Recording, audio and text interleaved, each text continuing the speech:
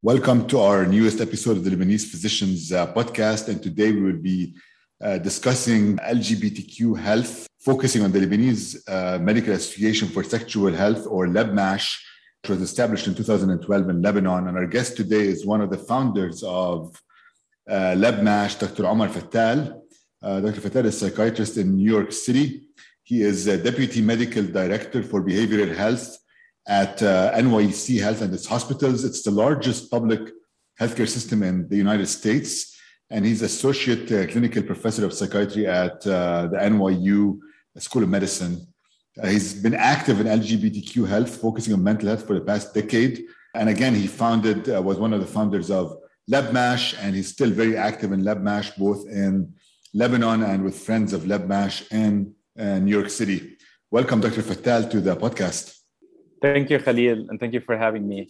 Of course, thank you for coming. So let's start first with discussing a bit about the history of the LGBTQ community in Lebanon and sexual and LGBTQ health education through the years in the country. I guess starting from our days when we were maybe younger.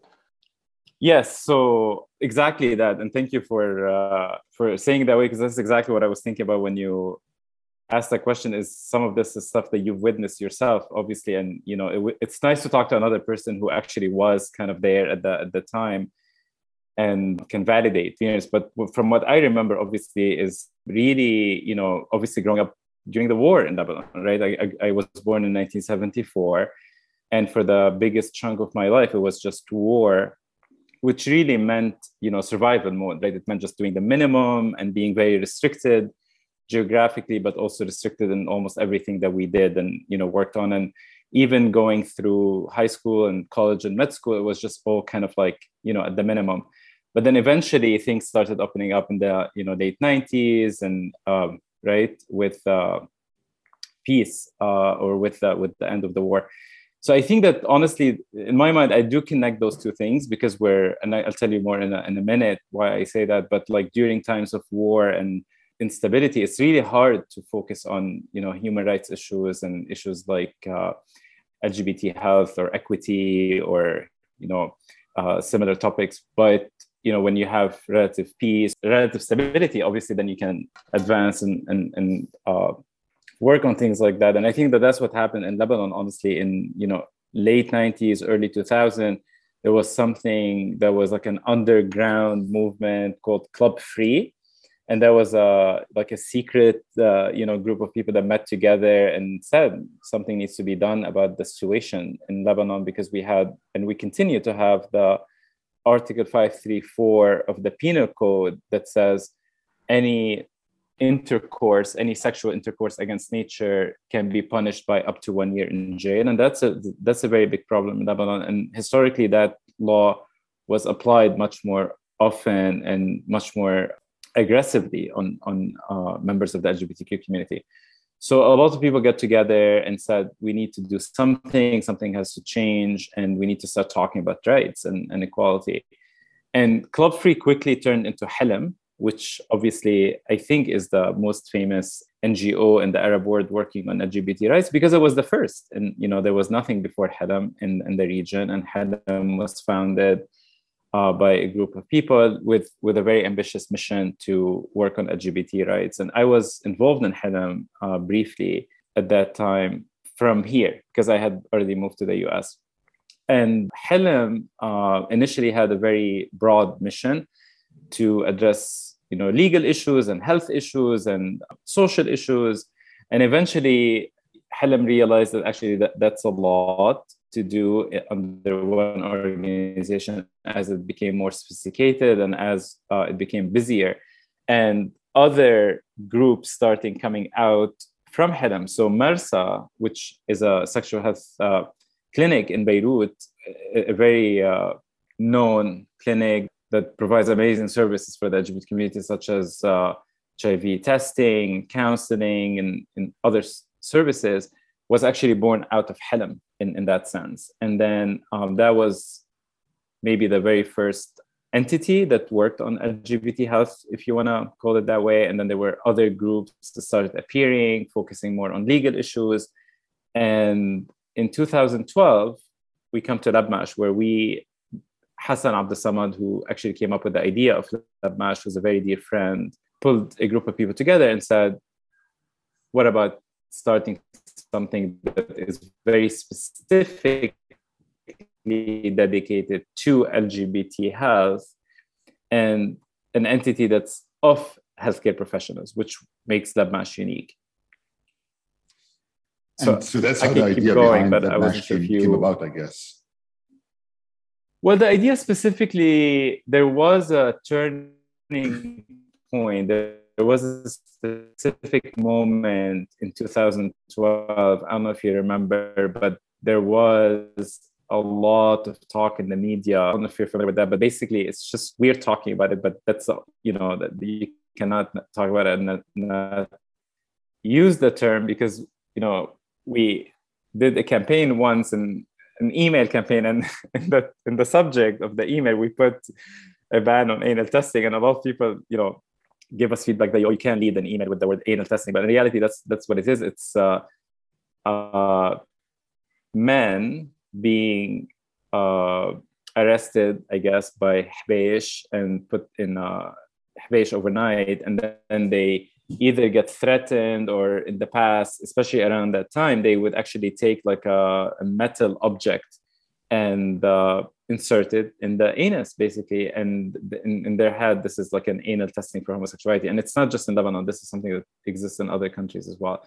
Anyway, at that moment, that had reached its peak because a lot of people were fed up, and it leaked into the media, and there was a very big buzz around it nationally and internationally. So Human Rights Watch and other groups wrote statements kind of like calling for it to stop and to be banned. And this was a turning moment where people like Hassan and myself and other people decided that we needed this entity to speak about LGBT health and to be working in the LGBT rights space, but an entity of healthcare professionals, because we felt like a lot of the discussion that was happening in the media or, in Beirut was being conducted by non-healthcare professionals. And we decided that if we're going to be talking about anal testing, we're going to talk about health, we're going to be talking about sexually transmitted diseases, trauma, right? Because all of these things are connected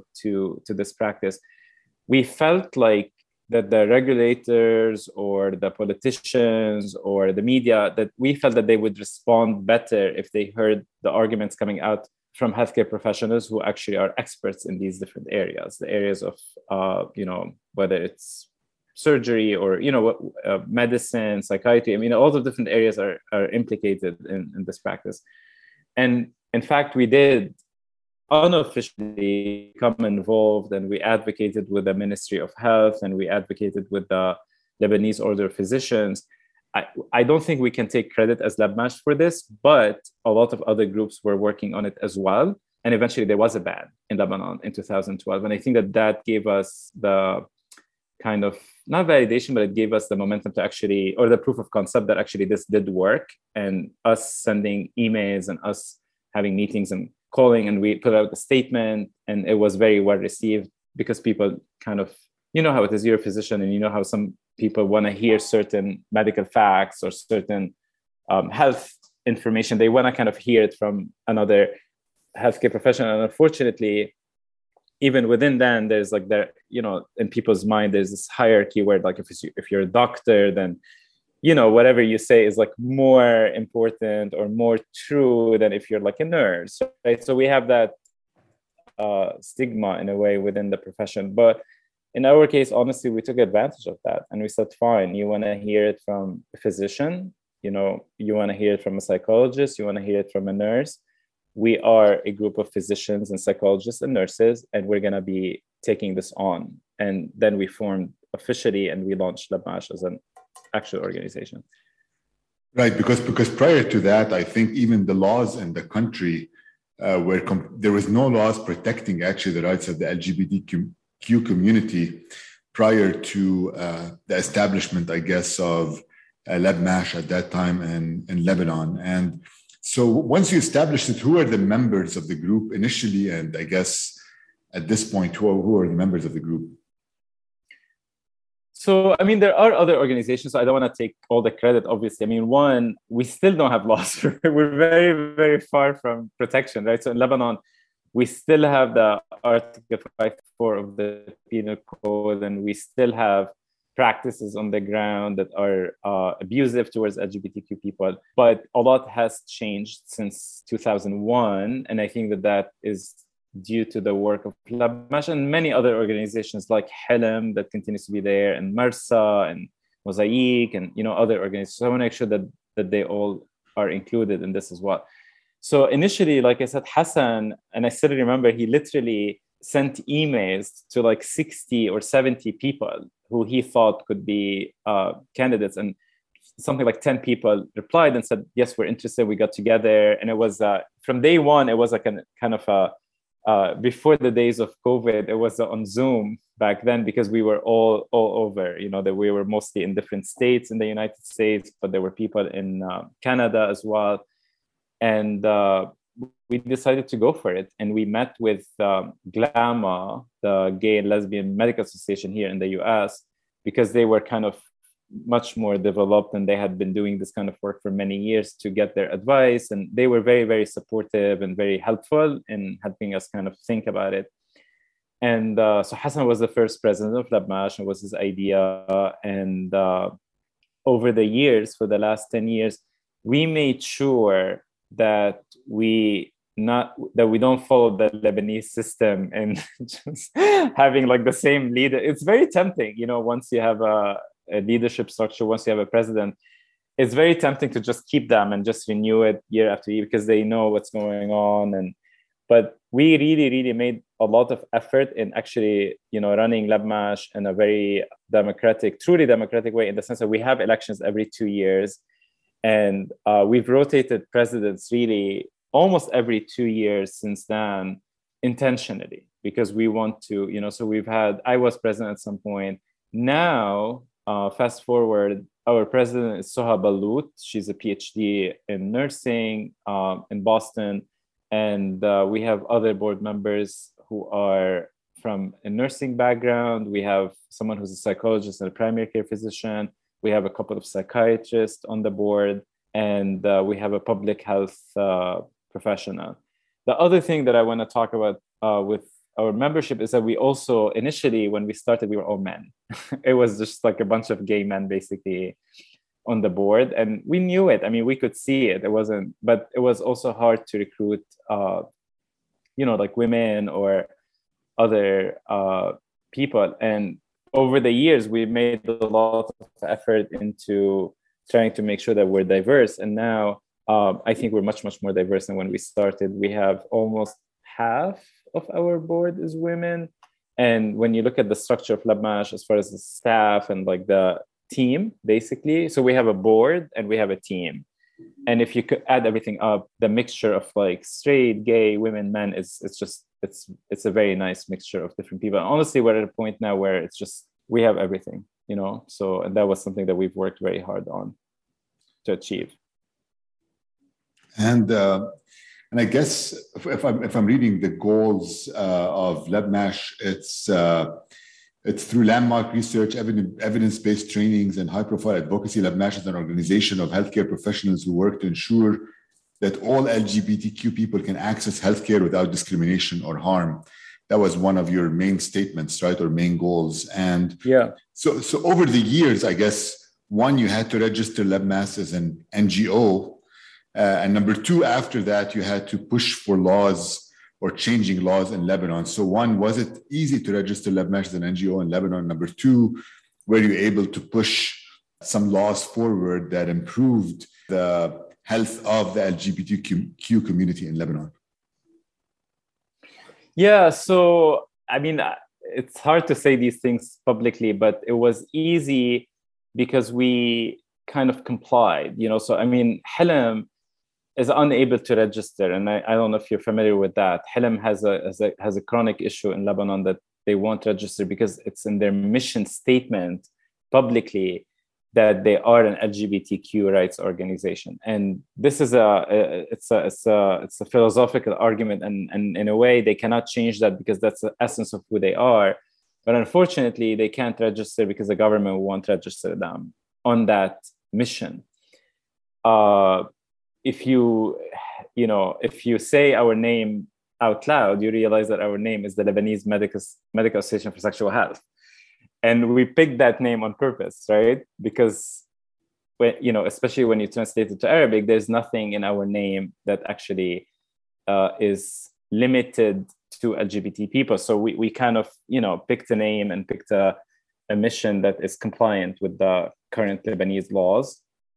There's nothing in the Lebanese laws that says you're not allowed to work on sexual health, So that's how we were able to do it. And even with that, though, we had a hard time registering, but not because of our mission or the topics that we cover. It was because of the dysfunction in the Lebanese government. Like, we had to wait 2 years, but I will never know, because many other organizations were waiting, because we were without a government, if you remember, in 2012, I think, for like a year or two. And then all of a sudden, one day, we got the number. So I don't know. But technically, to answer your question, maybe I'm giving you a long answer, but it was easy because we were able to adapt our mission to something that was acceptable. And we didn't want to make a statement with the mission itself or the name itself. We decided to focus on the work and getting stuff done. And as far as laws, closest we got to affecting a law, I mean, ultimately, all the roads lead to the Article 534 of the Penal Code. That's the problem. That's the source of everything. The way it's written, it's very vague. But unfortunately, this law is used to blackmail, to intimidate, to randomly arrest people. But also, it's at the source of the stigma and the taboo and people now wanting to be out, because literally you could just be picked up and thrown in jail. That coupled with the idea that in Lebanon, you're guilty until proven innocent, right? Like in the United States, for example, like this is like the, very commonly known that you're innocent until proven guilty. In Lebanon, actually, they can throw you in jail and they can lock the door, and then you have to actually like work your way out of there. And in the case of LGBTQ people, it's very hard, because then you're not out to your family, maybe, or you don't have the resources to like hire a lawyer, or you don't want to call people because you're, maybe because you're not out, or there's shame, there's guilt, there's a lot of different factors at play. So closest we were able to get to affecting 534 is through the work that we did at the very beginning in 2013 with the Lebanese Psychiatric Society and the Lebanese Psychological Association. And in Lebanon, the Lebanese Psychiatric Society is actually similar to the medical board here in the US. So they're not just like a professional organization.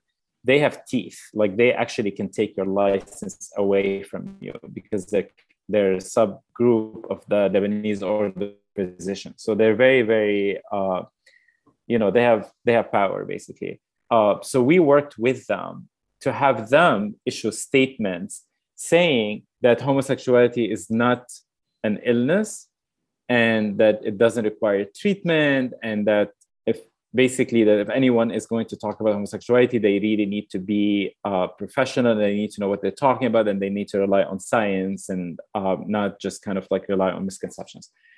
What that did, and in a way we did not design it that way, but we just wanted it to do it just to do it, because we were fed up with having people go on TV. If you remember, I don't know if you were here in Lebanon during that period, but there were people going on TV saying that, homosexuality is an illness and there's a cure for it, and I have treated people for it, and so we just wanted that to stop. But what ended up happening is that with these statements from the Lebanese Psychiatric Society and the Lebanese Psychological Association, with all their weight, started being used in courtrooms by lawyers. Because then when people were getting arrested based on 534, which says any sexual intercourse against nature can be punished by up to 1 year in jail, the lawyers started saying, wait, the Lebanese Psychiatric Society is saying that this is not a disease. So you cannot apply this law. And we actually did some work as well on awareness, and we did a video in 2016, and we kind of recapped this information, and we included the WHO stand on homosexuality, saying that it's not a disease. So the lawyers started using that as well. And actually there were several rulings in Lebanon that said, no, several judges, and even a couple of them went to like an appeal court that confirmed it and said, nope, I'm going to release this person because look, the professionals are saying that it's not a disease. So in a way, it's not against nature. I hope this made sense the way I said it, but we could not really remove the law because the law needs a parliament action to be removed. But what we're able to do, and again, I cannot take all the credit, but this specific statement and this specific work, I think really, really did affect it. We made the law almost useless in that sense. So basically, you were not able to change the law, but you were able to influence judges to interpret the law, I guess, in ways that made being LGBTQ not like a disease or not a I guess, offense that can put you in jail, right? Yeah. I mean, unfortunately, you could still go to jail, but then they can release you. You know what I mean? Like in Lebanon right now, you could be walking down the street and someone can pick you up and they can put you in jail and you cannot do anything about it. You know, right. Because also of corruption. I mean, that's the other issue, is that whenever we talk about LGBT issues in Lebanon, I think it's very, very important to remember that we're talking about Lebanon. So other things that affect non-LGBT people too affect LGBT people, right? Like for example, the economy, for example, corruption, for example, lack of institutions, right? Like all that stuff is equally, applied on everyone, right?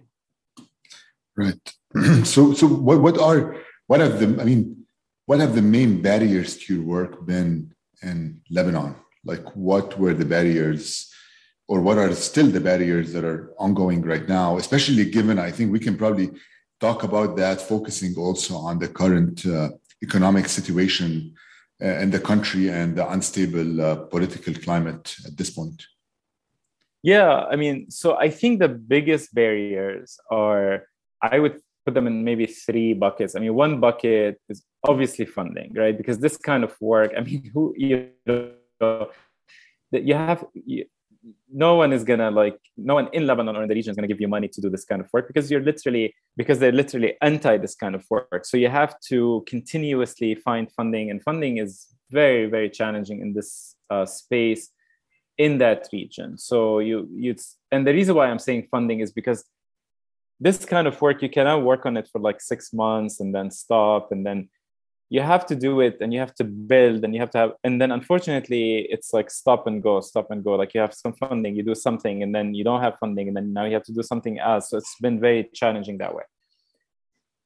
The second biggest challenge is the taboo and the stigma. There's so much taboo, there's so much stigma, there's so much shame, and it's just deep, deep, deep everywhere.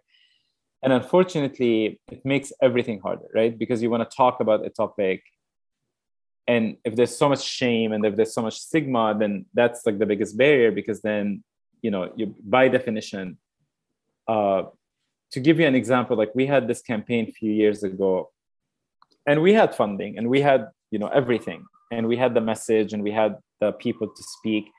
And the topic was to talk about LGBT health and talk about certain specific issues. And we actually retained a very, very not only successful, but influential PR company in Lebanon that actually did amazing campaigns, and they're really, really excellent. So they had a lot of connections, and they had done very successful marketing campaigns and very PR campaigns for other, organizations and other issues. And we had a lot of money for that specific project. We would get invited to go on TV, and then the last minute they would uninvite us when they find out what we're talking about. Or there was this also very popular radio show in Lebanon that I got invited on. And then again, the morning I had the pre-screening, And then she said, oh, what are you going to be talking about? And I told her that this is an awareness campaign to bring people's awareness about these issues. And she said, we don't talk about these issues. And I said, but that's exactly why we want to do this campaign. But we don't talk about sexual health. We have designed to start by talking. Another example, for example, is it's not just stigma and it's not just taboo. It's censorship, and it's intentional censorship from the government. So again, we had another campaign where we had the money and we wanted to put on billboards in Lebanon just the sentence, homosexuality is not a disease. 3 words, 4 words. There's nothing illegal about saying those 4 words. And every scientific organization, the Lebanese Psychiatry, so on and so forth, WHO, that's a fact. It's actually a fact that homosexuality is not a disease. They were banned. We had the money. We hired the billboard company to post them, and actually the government said, nope, you're not allowed to do it. The billboard company censored it.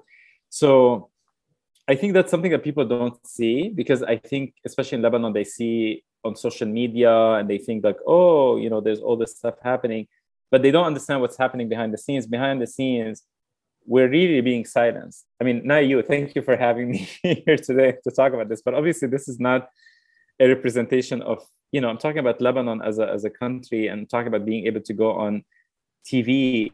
Probably everyone knows that, but it took me a long time to understand. You only reach certain people, period. If you go on TikTok, you reach other people. And the people that we behind some of the barriers, some of the issues are not on Facebook, they're not on TikTok, they're not on Instagram. They are listening to the radio and they're watching TV. And those that, if you want to call them traditional media, or you want to call them whatever you want to call them, or the print media, that's like the mainstream, those are very, very difficult to actually, because we tried, believe me, and we even had money and we even had connections and we had to publishing stuff.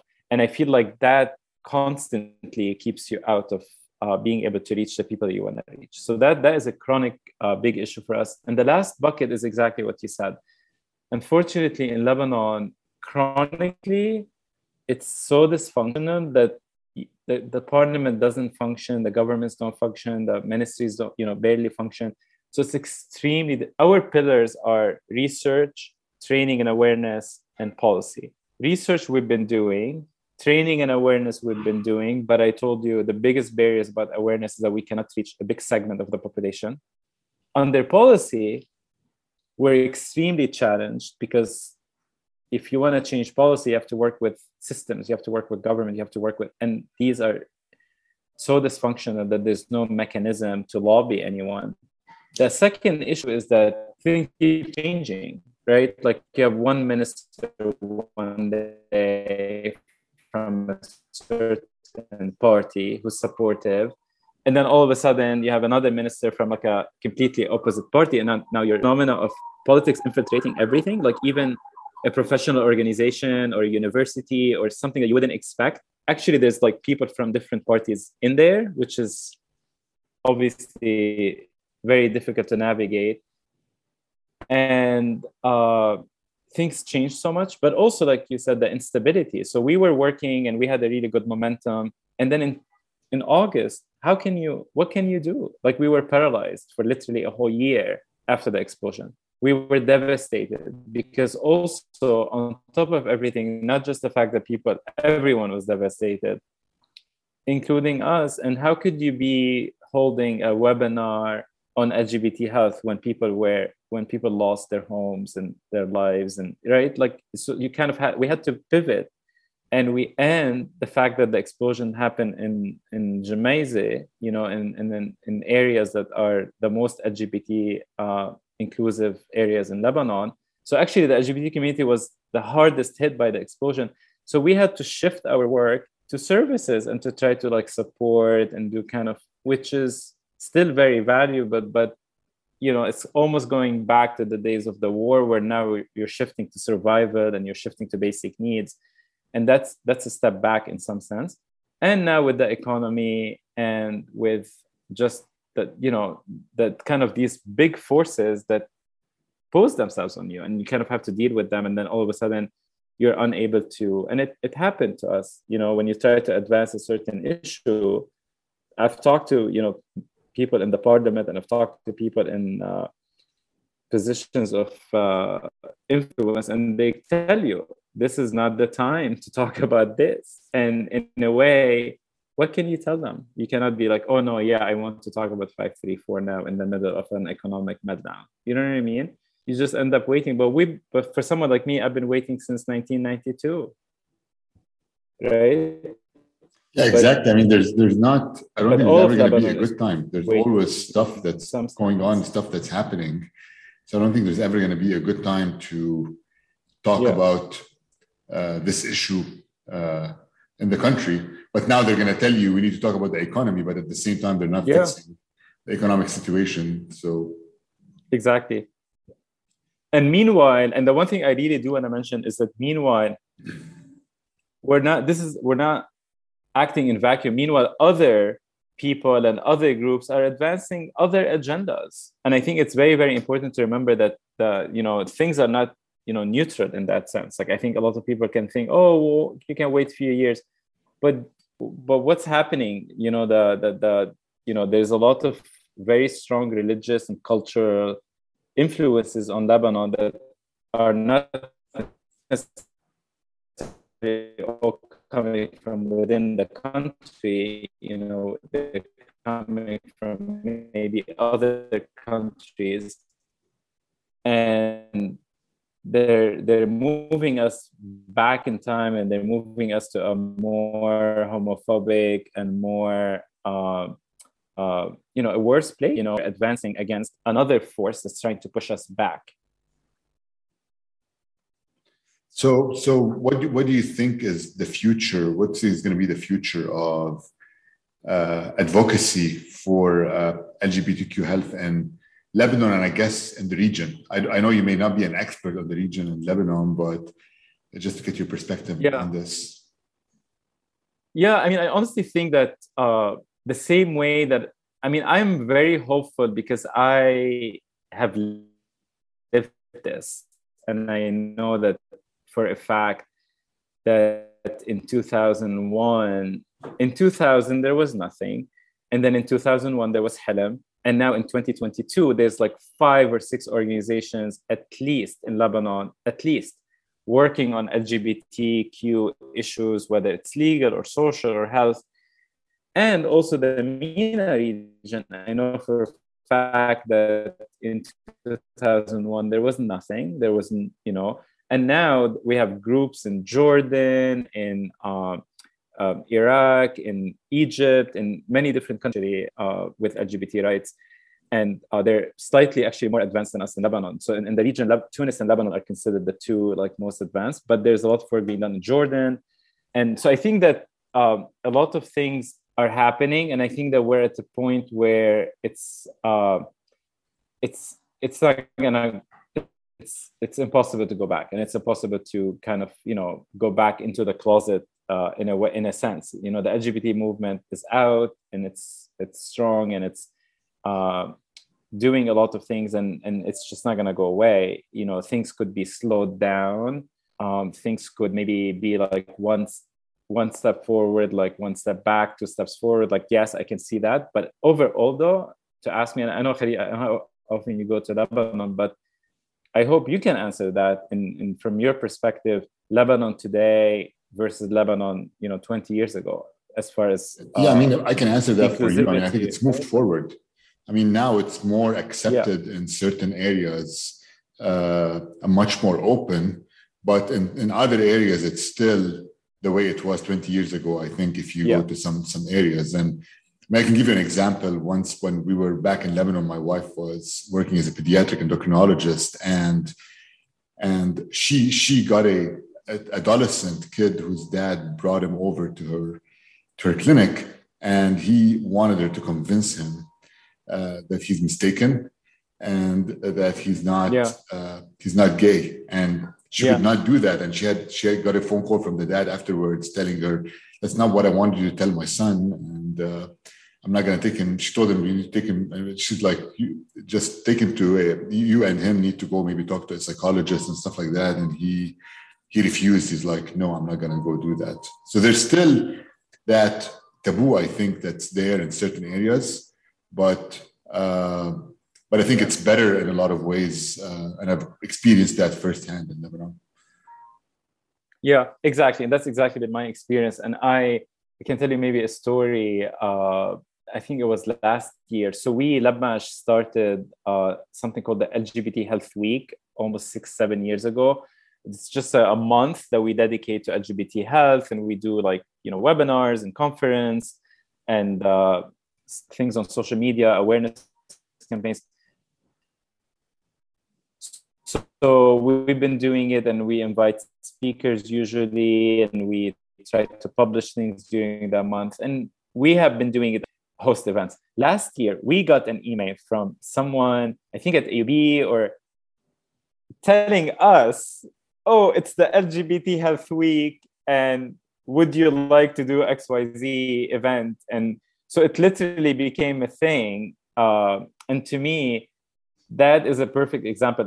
And the other thing that I can share is that now I'm finally at the point where I've lost track, because there's so many efforts, there's so much new blood that's happening. I just heard 2 weeks ago about a clinic at AUB that provides services to LGBT people at AUB. I would have never dreamed of that when I was a medical student at AUB. So I think now we're at the point where things are happening organically. There's so much efforts. There's so many things that it's no longer just Helm and Marsa and LEBMASH, right? Like 10 years ago, you could say Helm. Then now it's really like a lot of different people. And now it's going to be impossible to roll this back,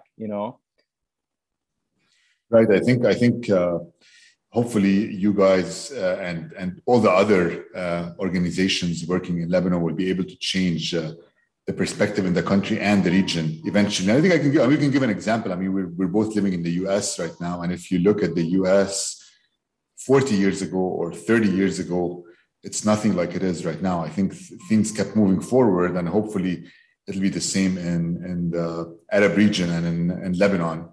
The only thing is we need to change. Hopefully we can change the laws at some point in the country, because laws protecting LGBTQ rights, laws protecting women's rights are still very much outdated and behind the times compared to where the thinking of the people of the country is at this point. Yeah. So thank you so much, Omar, for being on this podcast. I agree 100%.